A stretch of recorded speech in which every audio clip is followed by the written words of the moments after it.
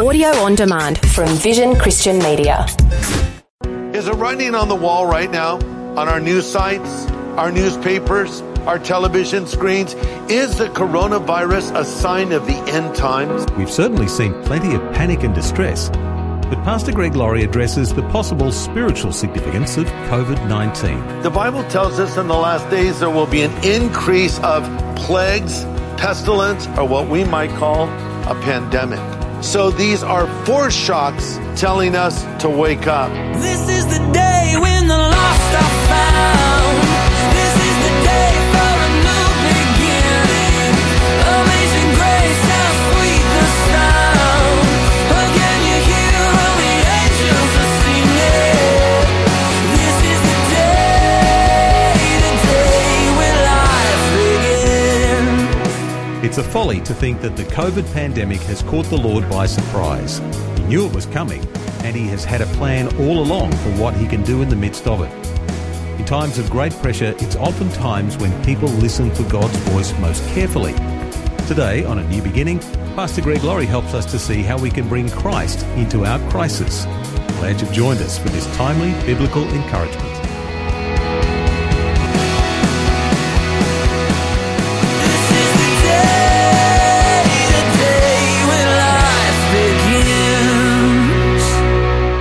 You know, COVID-19 is like a storm. It's a national storm. It's an international storm, and that's discouraging, isn't it?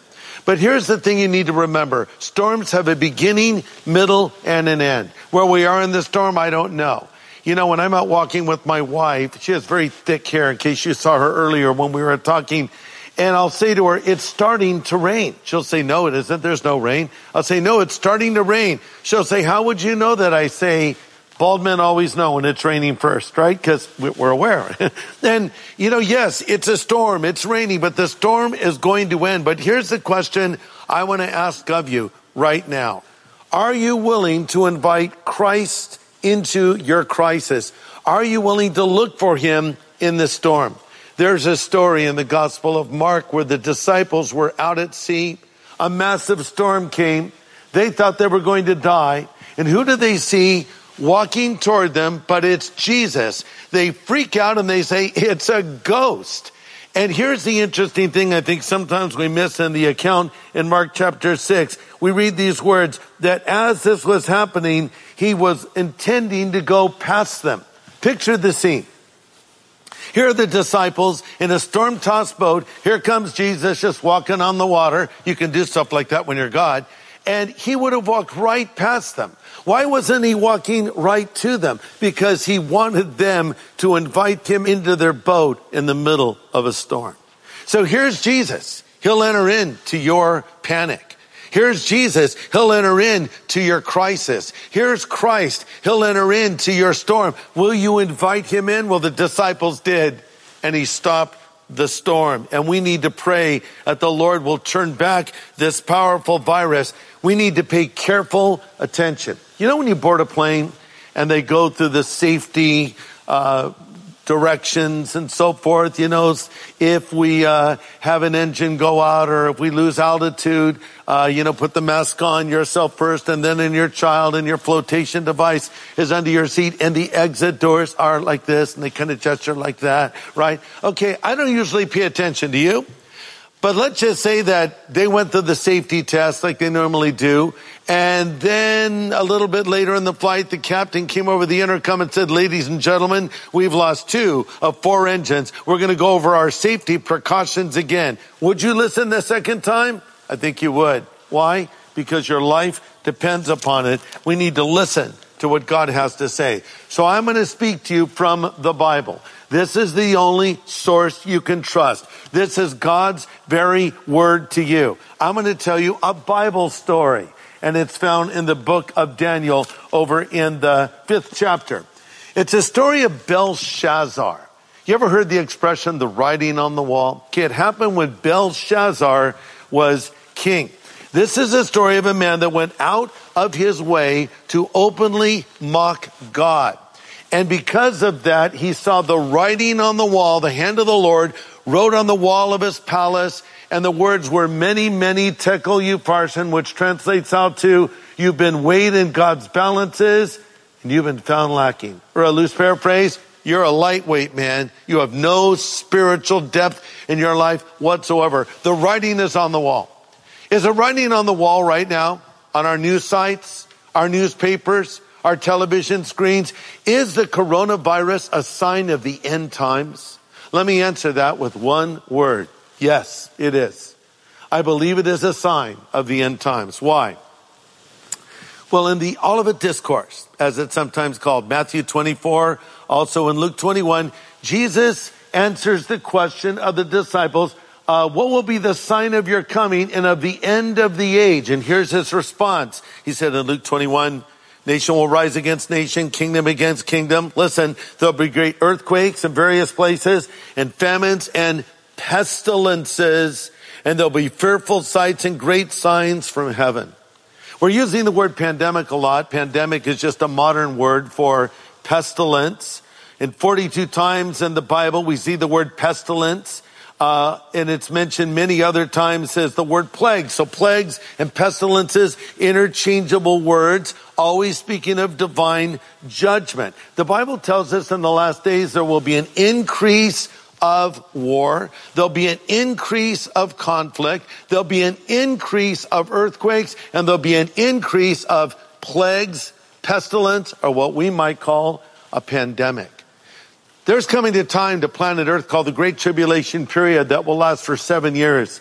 It will be inaugurated with the revealing of the Antichrist, and it will end with the return of Jesus Christ. These events that Christ is alluding to in Matthew 24 are pointing to that period. So here's what I'm trying to say. We're not in the tribulation period yet, but this stuff is coming. But here's what Jesus did say. He said, sort of like a woman getting ready to give birth to a child, her labor pains get closer together. When you see these signs getting closer together, you know my coming is near. We're seeing one event after another event in closer proximity. So these are foreshocks of Armageddon, labor pains, if you will, telling us to wake up. Jesus said, when you see these things begin to happen, freak out because you're dead in the water. No, he didn't say that. Here's what he did say. When you see these things begin to happen, look up, for your redemption is drawing near. These are reminders that Jesus is coming back again. So back to Belshazzar. He was a boy king. His grandfather was Nebuchadnezzar, who actually became a believer toward the end of his life. But apparently that legacy of faith was not passed on to his son and then to his grandson Belshazzar. So as the story opens in the book of Daniel, we see Belshazzar, the boy king, going out of his way to insult God. Never a good idea. We read in Daniel chapter 5, King Belshazzar gave a great feast for 1,000 of his lords, and they drank wine. And while he was drinking the wine, he said, let's bring in the gold and silver cups that the Jews used for their worship of God. And he filled these cups with wine, and they toasted their gods of silver and their gods of gold. So basically they're toasting all of their false gods. And as they praised their idols, they saw the fingers of a human hand writing on the wall in the king's palace near the lampstand. And the king saw the hand as it wrote, and he turned pale with fright. And I love this part. The Bible says his knees knocked together and his legs gave way beneath him. He called in his astrologers and all of the other guys who were supposed to advise him, and nobody had anything of any help. And then his grandmother shows up, the queen, and she told her grandson about a prophet named Daniel. So they bring in Daniel. He's 90 years old. He's been off the grid for a long time. He went off social media, wasn't talking to anyone. He's summoned back into action, and he's ready to rock. Let me say a word to you who are a little bit older. You might say, well, I don't have anything to offer right now. You have more to offer than you realize. There's a young generation that needs to hear about your relationship with God and what Christ has done for you. And you can be a voice of reason and comfort and assurance for them right now. Thanks for joining us today. This is A New Beginning with Pastor Greg Laurie from Harvest Ministries in California. and he's looking at a familiar Old Testament story today in the book of Daniel. His message is called Bringing Christ into Your Crisis. Let's continue. So Daniel's brought into the court. He looks at the writing on the wall. He's thinking, this is not good news. He says, okay, basically what it's saying, King, is you've been weighed in God's balances and you have been found lacking. And then Daniel says in Daniel 5:22, you knew all this, but you've not humbled yourself. You knew these things were true, but you've ignored them. Maybe you've heard the gospel before. You say, what do you mean by gospel? I know we throw that word around a lot. Let me define it for you. Simple definition of the phrase gospel or word gospel is just good news. Good news. And we could use some good news right now, couldn't we? There's a lot of bad news. Every time you turn on the news, it seems like things are getting worse. I have good news in a bad world right now for you. The good news is there's a God in heaven who loves you. The good news is you can be forgiven of all of your sin. The good news is you can find the meaning and purpose of life. And most importantly, the good news is you can know with certainty that you will go to heaven when you die. Let me ask you that question. If you were to die, would you go to heaven? People are afraid. What if I get the coronavirus and die? Well, look, even if you don't get the coronavirus, and most people won't, by the way, you're still going to die. Are you prepared for death?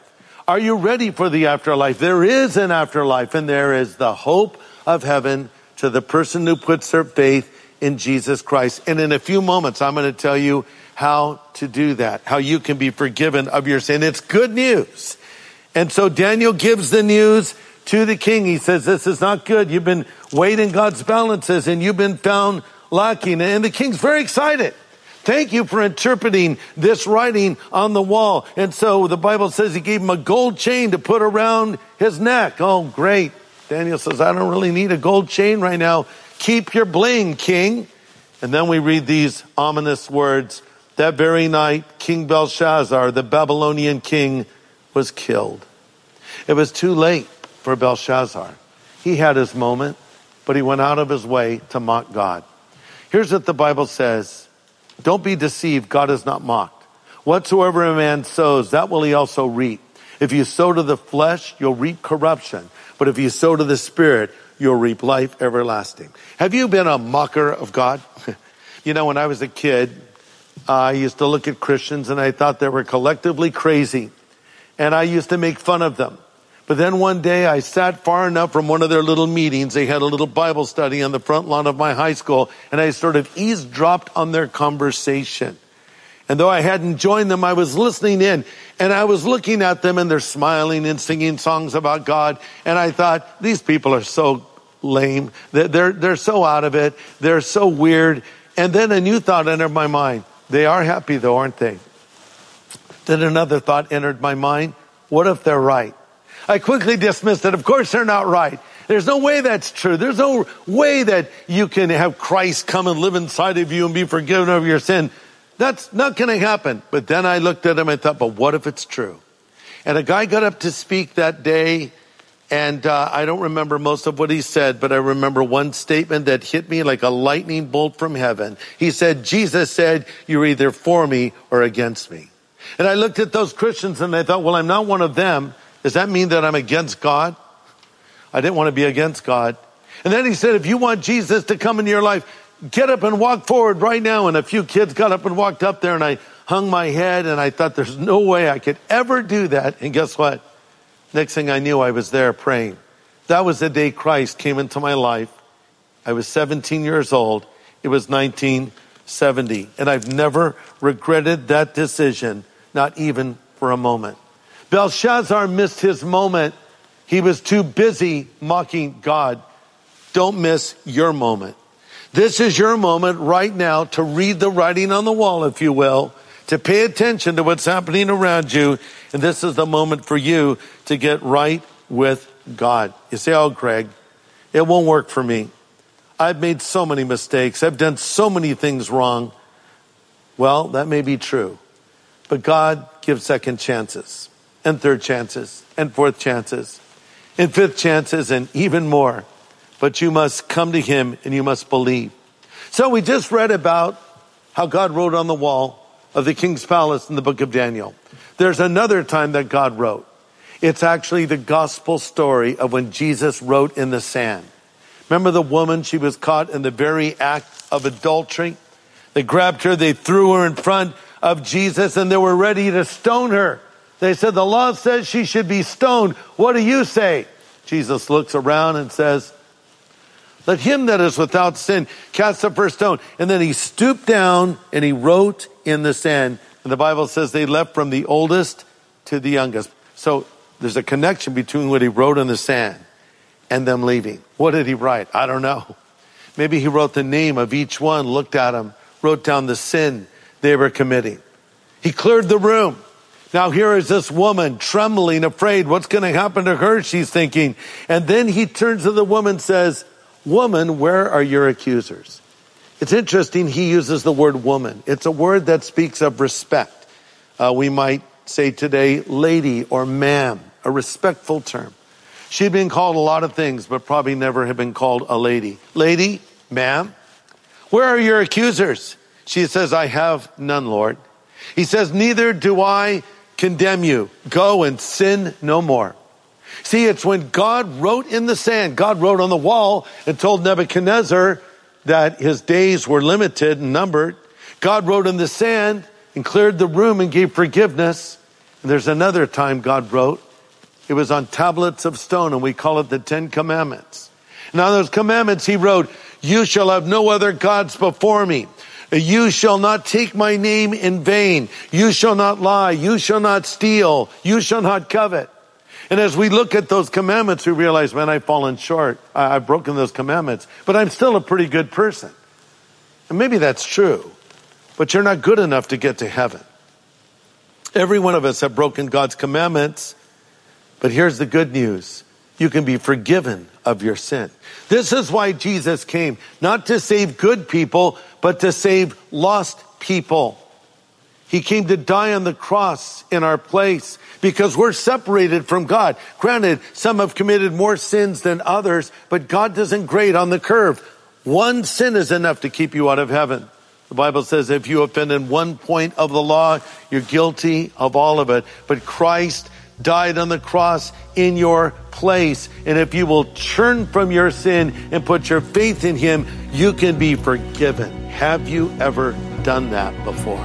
If not, why don't you do it right now?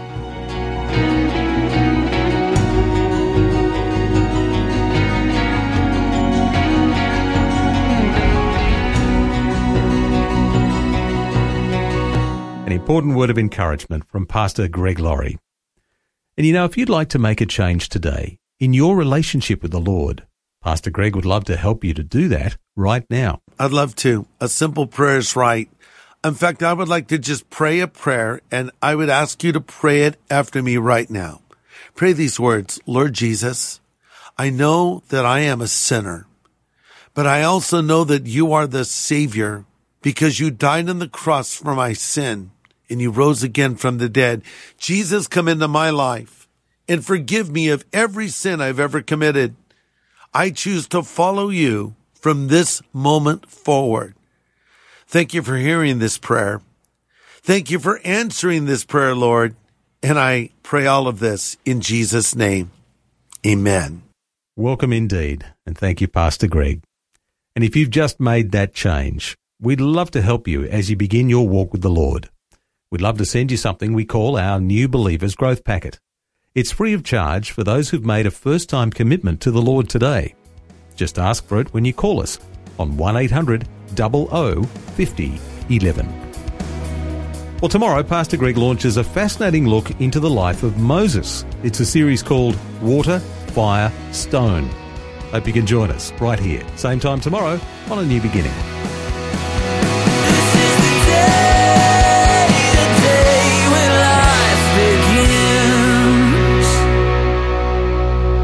Now, for a copy of Pastor Greg's full message from today, get in touch with Vision Christian Store.